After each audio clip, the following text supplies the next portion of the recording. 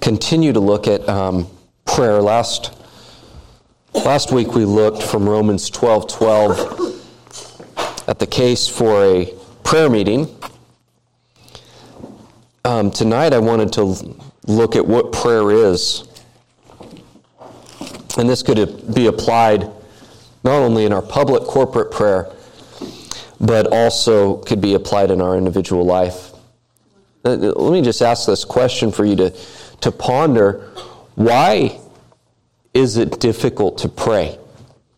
And when I say that, I'm thinking not only why is it difficult to pray, say in a prayer meeting, but why is it just difficult to pray? Why do we have such a hard time with that? Many of us are familiar with the quote about Martin Luther, that when he's at his busiest, and remember Martin Luther was incredibly busy as not only pastoring, writing, he was leading the single most important revolution the world's ever seen. And he said when he had no time at all, he would spend 2 hours in prayer. That's the Martin Luther we're familiar with. The Martin Luther we don't often hear about is the Martin Luther that says, I haven't prayed in 2 weeks. I can't even pick up my word and study it. Because Martin Luther also said things like that. And I think I relate more to that Martin Luther than the Martin Luther that when he's at his busiest will spend 2 hours in prayer. But maybe one reason is we don't study prayer in the Scripture. We don't see it in the Scriptures. It can be that sometimes we've never thought or stopped to consider how we ought to pray and why we ought to pray. This is an important thing. Didn't Jesus' disciples ask Jesus, teach us how to pray? There's another thing that can be hesitant in prayer, especially in public prayers, is we're worried sometimes about what others might think about our prayers. Aren't we? I'd be the first to admit that can be nerve-wracking. Especially when you're around a lot of people that don't know how to pray. Yeah. They say that you hear the King James Version prayers. Sometimes that's hard to pray after that. But there's a couple of reasons. Scripture actually warns us how we pray. Did you know that? Ecclesiastes 5 says this in verse 2, be not rash with your mouth, nor let your heart be hasty to utter a word before God, for God is in heaven, and you are on earth. Therefore let your words be few.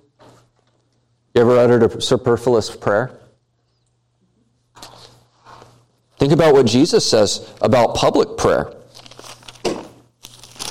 Jesus says this, and when you pray, you must not be like hypocrites. Whoa. Right out of the gate, Jesus says, don't pray like this. He says, for they love to stand and pray in the synagogues and at the street corners that they may be seen by others. Truly I say to you, they have received their reward. But when you pray, go into your room and shut the door and pray to your Father who's in secret. Your Father who sees you in secret will reward you.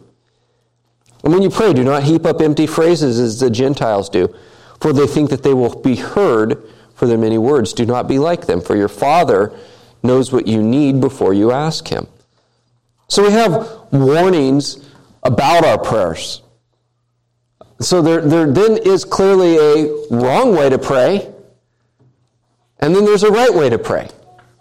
So I want to go through a question tonight.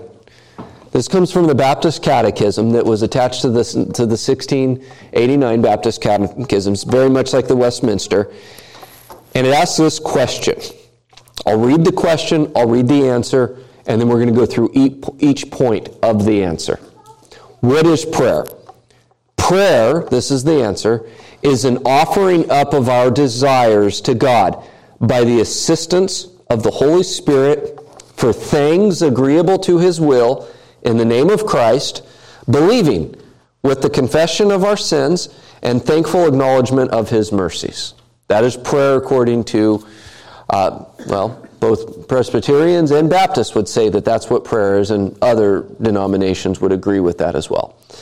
So the first thing it is prayer is an offering up of our desires to God. So we're taking desires that we have and we're taking them to God. This is where it can be dangerous because sometimes we have desires that are not of God's will, right? Well, notice what the Psalms say. The Psalms actually teach us about this as well. We read this, trust in him at all times, O people. Pour out your heart before him. That is Psalm 62, verse 8. That is offering up, pouring out before God our desires to him. The word pour out, it means here to express without restraint. Now, I did a word study. I just looked up in my Bible software program how many times that word's used in other places. It's sometimes used to translate for shedding of blood in the death of a person, which is showing everything coming out of the person. Now, this is the same word is used for pouring out our heart before God. So that's where you get that idea of an express without restraint. In other words, we're to take what's in our heart to God. We're to put it before God. We're to pour it out before him. Now, we obviously have to balance that out with what we read in Ecclesiastes. Let your words be few. I think, though, this shows us something important about how or what the content of our prayers. We have a freedom when we go to God in prayer. We have a freedom to take everything to God in prayer. We're not limited in I better not pray that to God about this concern in my heart. But actually, we're to take everything to our Father in prayer. Now, with this idea of let your words be few, I think what that means isn't that we are supposed to necessarily have very short prayers. Although maybe there's some that could shorten prayers. What it means when it says let your words be few is that we're not just supposed to be simply blabbering before God. We're to think about it. We're to think about what it is that we're pouring out to God. Remember, as you pour out your heart to God, God is in heaven, you are on earth. God is holy, we are not. And we have to recognize this in the difference between private and public prayers. Are you going to pour out everything in your heart in a public prayer? Probably not wise to do that. But in your private prayer, you might. And you probably should. It's a time for you to do that. So it takes wisdom in knowing how to determine that. But let me ask you, are we timid when it comes to offering out our desires to God? Whether it be public or private prayer. Do you ever get the sense like, this seems selfish for me to be asking this? But the Lord tells us to pour out our desires to him. The Lord tells us, pour out your heart before him. The next part of that verse says, God is a refuge for us. So we're called to take things to the Lord. We're called to pray for him. Sometimes it seems strange to pray for myself when I'm sick. I've been praying for myself like every day for the last 2 weeks because I'm tired of feeling sick. That's okay. The Lord calls us to do that. That we pray for one another and we pray for ourselves. The second thing is that we're to pray by the assistance of the Holy Spirit. So we're to pray by the assistance of the Holy Spirit. If you look over at Romans chapter 8, let me read this passage. Verse 26. Likewise, the Spirit helps us in our weakness, for we do not know what to pray for as we ought. But the Spirit himself intercedes for us with groanings too deep for words. Now, there's two basic interpretations of this verse. One is the idea that we don't really say anything and the Spirit's just praying on our behalf. Now, it is true the Spirit does intercede on our behalf. But is that what that verse is saying? The other interpretation is that the Spirit works in our heart so that we have words to say to God in prayer. And that's the way I take it. John Owen writes, the first thing we ascribe unto the Spirit is herein, that he supplieth and furnish the mind with a due comprehension of the matter of prayer, or what ought, both in general and as unto all our particular occasions, to be prayed for. In other words, when John Owen looks at that verse, he says it's the Spirit, it's saying that the Spirit is supplying us with language to pray. John Murray also says it must be, therefore, in their hearts that the groanings take place, and the groanings are those of the saints. They are, however, the media of the Holy Spirit's intercession, and they ascend to the throne room of grace in the form of groanings. In other words, the Spirit works in us in our prayer life. How does the Spirit teach us? What's the playground of the Holy Spirit? The Word of God. Where is it that we learn the words of prayer? Scripture. The Spirit brings to mind, you ever are in prayer and all of a sudden a scripture comes to mind about the attributes of God. And you think about Almighty God and something, and tonight we've heard in the prayers already references to the Psalms and God's power that He has revealed to us. We're just taking God's Word that He has given to us and we're giving it back to Him. That's what it is. And so the Spirit helps us when we pray. There is a dependency then upon the Holy Spirit in prayer. When we pray, we can ask the Holy Spirit, help us to pray. Guide us to pray. And the Holy Spirit will guide us most efficiently through His Word that He's given us. So, we pray by the assistance of the Holy Spirit. Next is, in answering the question, what is prayer? We're praying for things agreeable to His will. We pray, that seems pretty obvious, right?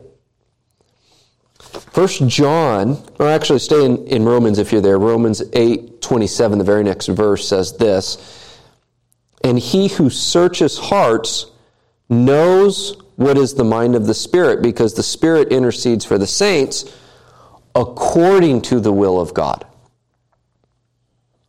Intercedes according to the will of God. And if you look at 1 John 5:4,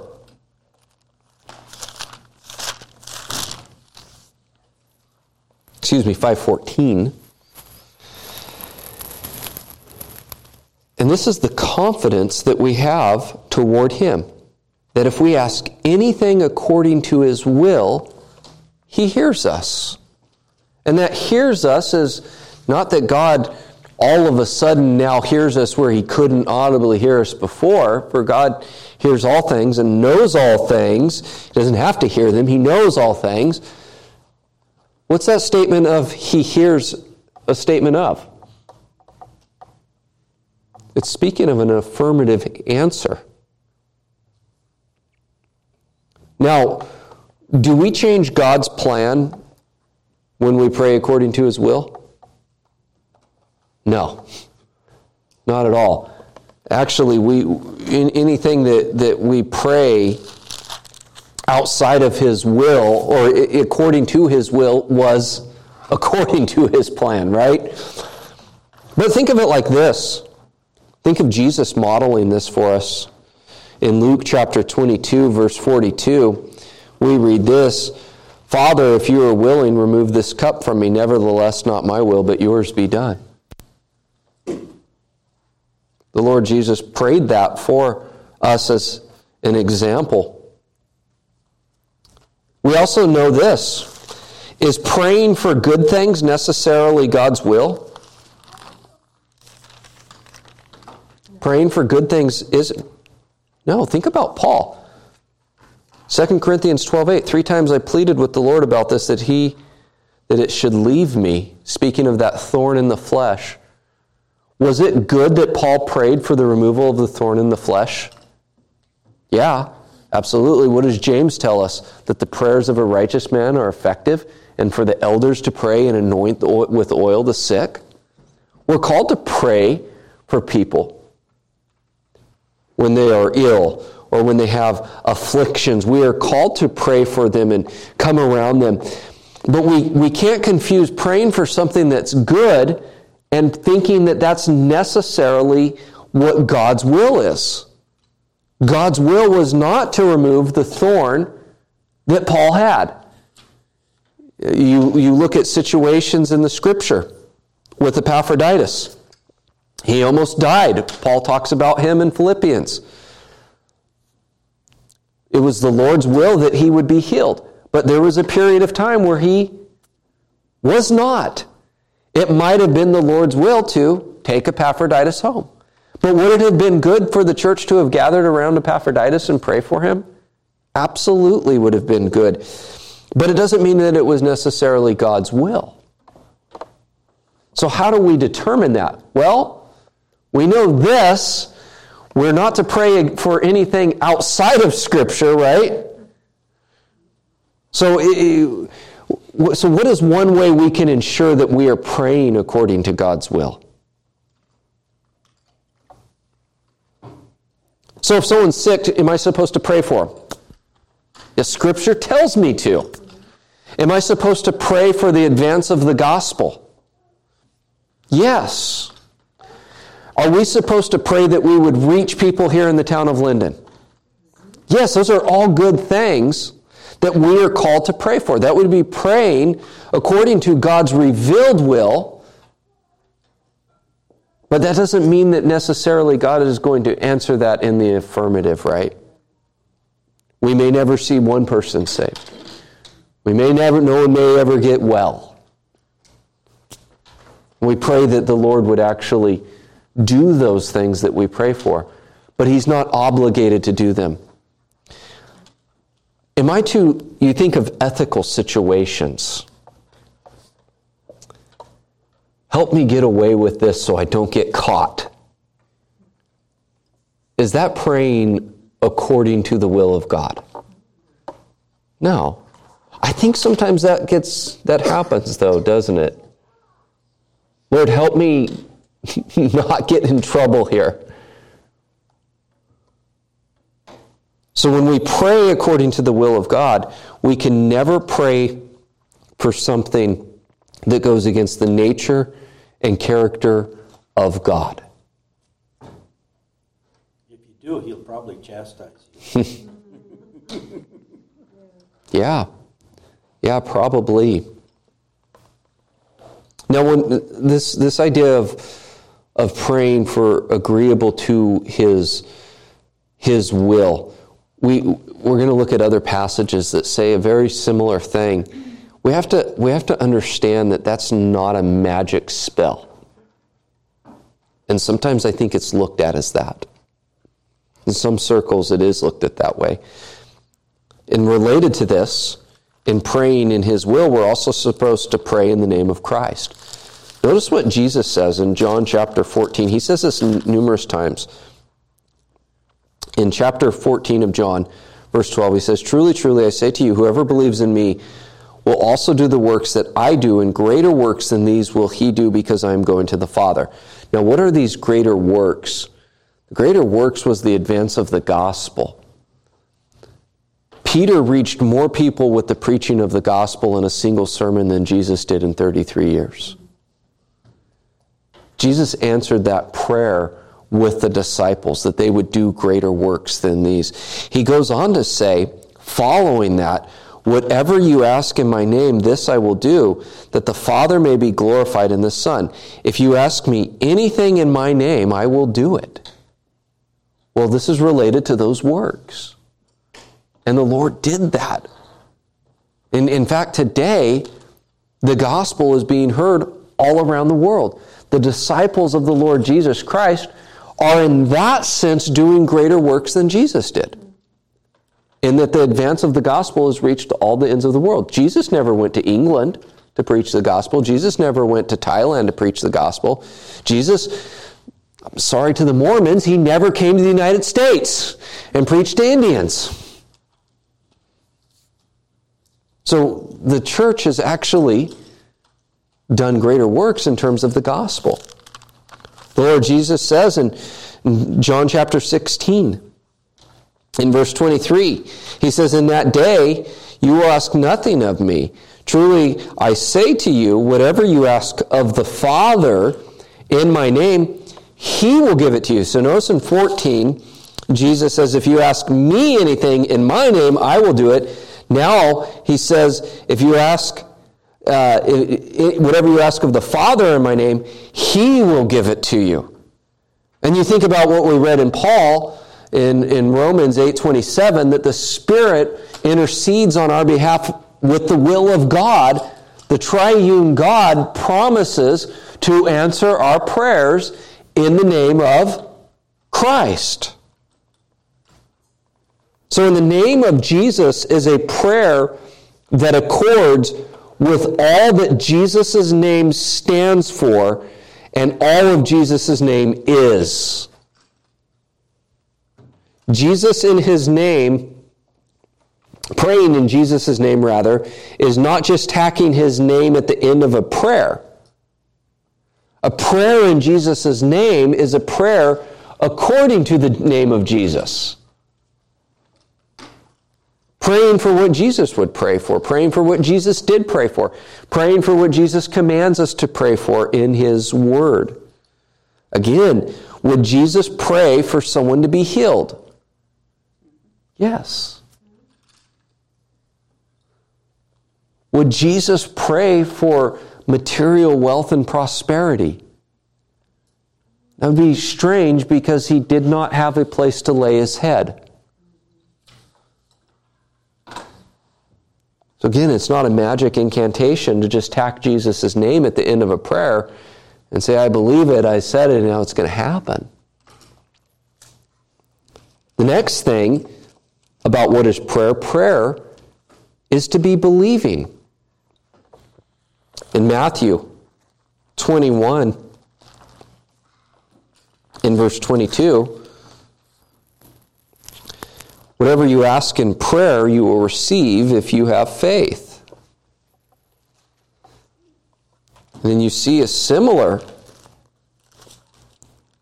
passage in James chapter 1, in verse 6. But let him ask in faith, with no doubting, for the one who doubts is like a wave of the sea that is driven and tossed by the wind. And what does this mean? Again, is this like if I'm believing, then it will happen? I don't think that that's what it's talking about, but it is showing us that effectual prayer is a believing prayer. Does this mean that answering our prayers depends on our faith? Now, you hear that in charismatic circles, that your God answering your prayers is dependent on your faith, but yet Jesus says, and James tells us here, that we are to pray with belief. I can't pray with absent of faith. I can't, think of it like this, as if I just go to the Lord in prayer real quickly, not even thinking about it, but just habitually doing something and walking away. Was that a prayer of believing? That I'm actually in communion with the God of the universe. That is a prayer of believing. Would selfish prayers be an example of a prayer of faith? Would prayers that go against God's word be a prayer of faith? Would prayers that ignore the nature and purposes of God be a prayer of faith? No. Lord, you have you have called us to prayer, and you have said that it is good to pray for the lost. And Lord, I'm praying for the lost. I'm praying for this person that you would save them. And you tell us that that is good. And I believe that you can send your Spirit and save that person. Would you save that person? That's a prayer of praying faithfully, believing God for His word. So many people have been beat up over the years, thinking that, gee, I prayed in faith, but my prayer did not get answered. And they're wondering, they're really doubting their own salvation and sometimes beating themselves up because, gee, I prayed in faith, but God's just not hearing me. Yeah, how much faith do you got to have? Yeah. It's heart-wrenching how that enslaves people into fear and puts them in bondage. It's used as control over people. Prayer was not answered. Oh, He said, if you're willing, but not my will, your will. please take this cup away. Yeah. That prayer was not answered. So we should take a lesson from that. Or he just said no. Yeah, he says, but if whatever your will is, I'd like you to do this for me, but whatever your will is. And that was his will, was he was to die on the cross. But he did ask. But it was, The Lord didn't say yes. He said no. yeah, no, he said So he did no. answer, but it was not. Yeah, it was the negative part. Yeah, the Lord always answers our prayers. Yeah, there's always yes, no, wait. Or wait. Or wait. Yeah. Yeah. Next thing about prayer is this. It's to be with confession of our sins. Psalm 32, verse 5 says this, I acknowledged my sin to you, and I did not cover my iniquity. I said, I will confess my transgressions to the Lord, and you forgave the iniquity of my sin. Therefore, let everyone who is godly offer prayer to you at a time when you may be found. There's something wonderful about confessing your sins to the Lord. And we're called to go and confess our sins to the Lord. In fact, we're to confess them regularly. We're told that in 1 John, that we are to confess our sins. Confession sometimes gets a bad rap in Protestant circles. Why? Because of, Roman Catholicism. But actually, isn't there something nice and refreshing and just absolutely freeing when you go to a brother or sister in the Lord and you confess your sins to them and they say, hey, if you're in Christ, you're forgiven. There's something wonderful about that. But also in our own prayer life, when we go to the Lord and we confess, we know He is righteous and just to forgive us. There's something nice in that. We are to confess our sins. Listen to this prayer of Daniel. In Daniel 9, verse 4, O Lord, the great and awesome God, who keeps covenant and steadfast love with those who love Him and keep His commandments. Now notice how he starts out with attributes of God in his prayer. He's adoring God for who God has revealed Himself. And he goes on to confession. We have sinned and done wrong and acted wickedly and rebelled, turning aside from your commandments and rules. Now, Daniel's interceding on behalf of the people. He's not necessarily praying for what he has transgressed. He's praying for, including himself in it, what the nation of Israel has transgressed. Now, there's a couple of things about Israel versus us. They were constituted as a nation with a civil, judicial, and moral law that they had to keep in order to stay in the land. And when they didn't keep it, what happened to them? Kicked out of the land. We don't have such a code as citizens of the United States. But this doesn't mean this doesn't apply to us. Think about how the church should be praying. If we as a church have been sinful, should we as a church confess those sins? Yeah, and then you also do think about the corporate sin of our nation. Are we part of this nation that we've seen sin take place? What's the greatest sin we have seen in this nation? Abortion. There's no greater sin that this nation's guilty of than abortion. It's the worst. I know some people might say slavery. As horrible as that was, sorry, people weren't murdered in the womb. Horrible sin. But they still have a chance for the gospel. We're not murdering them.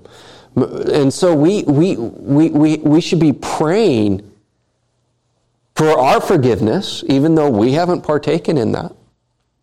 We fight against it.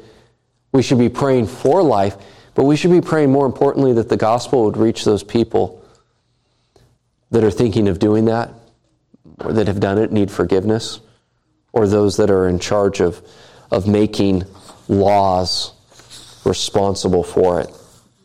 Wouldn't Daniel's prayer that you just read, wouldn't that be an example of, like even corporately in this church, how you could pray for, he prayed on the subject of sin in that regard. Wouldn't that be a good prayer?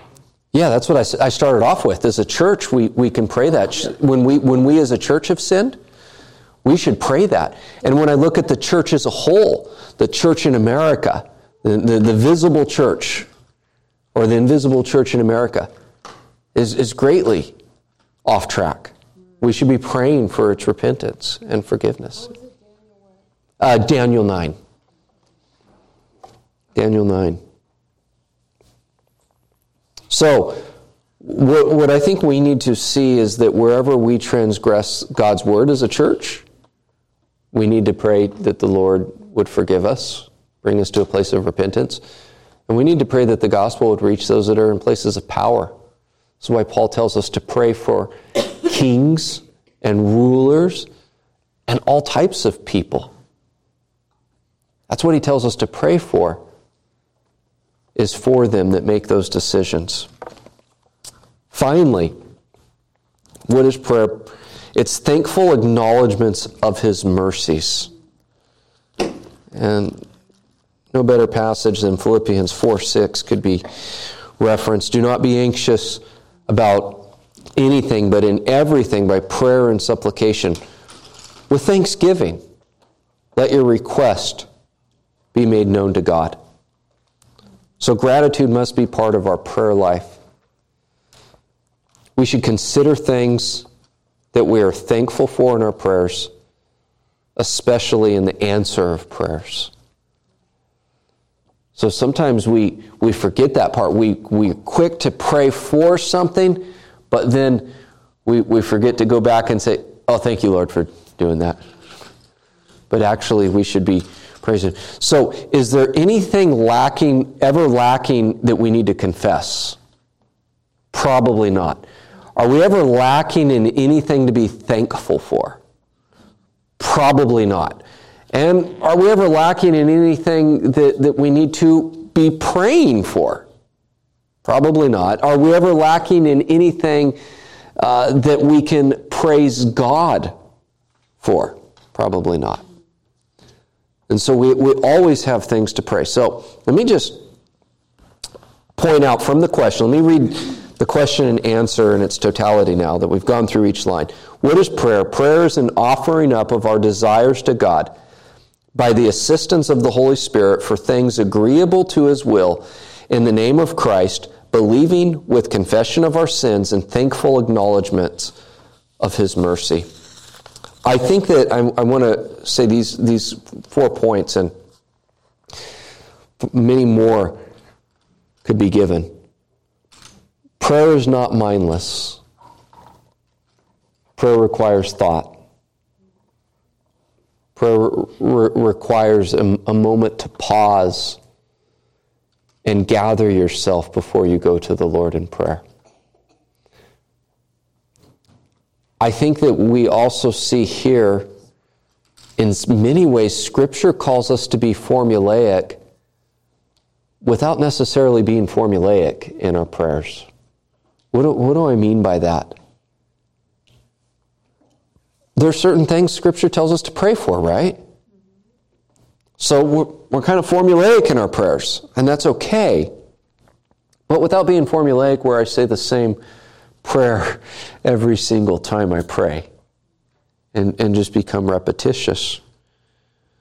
I think this also teaches us, as we look at Scripture and we looked at the Catechism, that prayer takes work and it takes time. I hope that my prayers are more mature today than they were a couple of years ago. And I hope that my prayers are more mature in 10 years, if the Lord grants me 10 years, than they are today. It takes work and it takes time. In other words, it takes effort. Prayer, this is the final thing, while it's often spontaneous, think of Jonah. What does he do when he's going into the belly of the fish? He prays. You see that wonderful prayer of Jonah as he's going in there. I'm pretty sure that was a spontaneous prayer. You think of yourself at the wood mill, and the wood's going through and your arm gets caught on the wood and you're going towards the saw blade. You're going to have a spontaneous prayer. We spontaneously pray. But that spontaneous prayer of Jonah was rich with theology and full of Scripture. So Scripture should form our prayer language. In other words, that we're saturated with prayer, with Scripture so much that when we go to the Lord in prayer, that just becomes naturally our prayer language because the Bible is God's Word to us, for us, and praying it back to Him. You think of the Psalms. It's God's Word of how to praise Him, telling us that God wants us to praise Him according to His Word. We're to sing psalms with one another. We're to pray the psalms. I was just going to point out, for those of us that are studying Lloyd Jones' book as part of Sunday school, Lloyd Jones makes this point that as Christians, there are two times when we're closer, more in communion with God than any other on this earth. One is in prayer, and the other is when we're at the Lord's Supper. Those are the two times when we're the closest that we can get in communion with our Lord while we're here on this planet. Yeah, thank you. So, all of that to say, prayer should flow out of a meditative life, and that meditative life is a life that is meditated upon God's Word. And that should form our thoughts. So does prayer take work? Yes. Should we reflect upon what it means to pray? Yeah, absolutely. Should we study the prayers of Scripture? Absolutely. And one of the things that I like to do a lot of times on a Sunday morning is I'll either pull out the Valley of Vision or Piercing Heaven, which are a collection of Puritan prayers, and I will read them to guide my own prayer life. It can be a very rich devotional and time of prayer. And so study the prayers of Scripture and study the prayers of those giants that preceded us. You will be edified by it. So with that, let us close in prayer. Our gracious Heavenly Father, you call your people to lift their voices up to you, and so we do.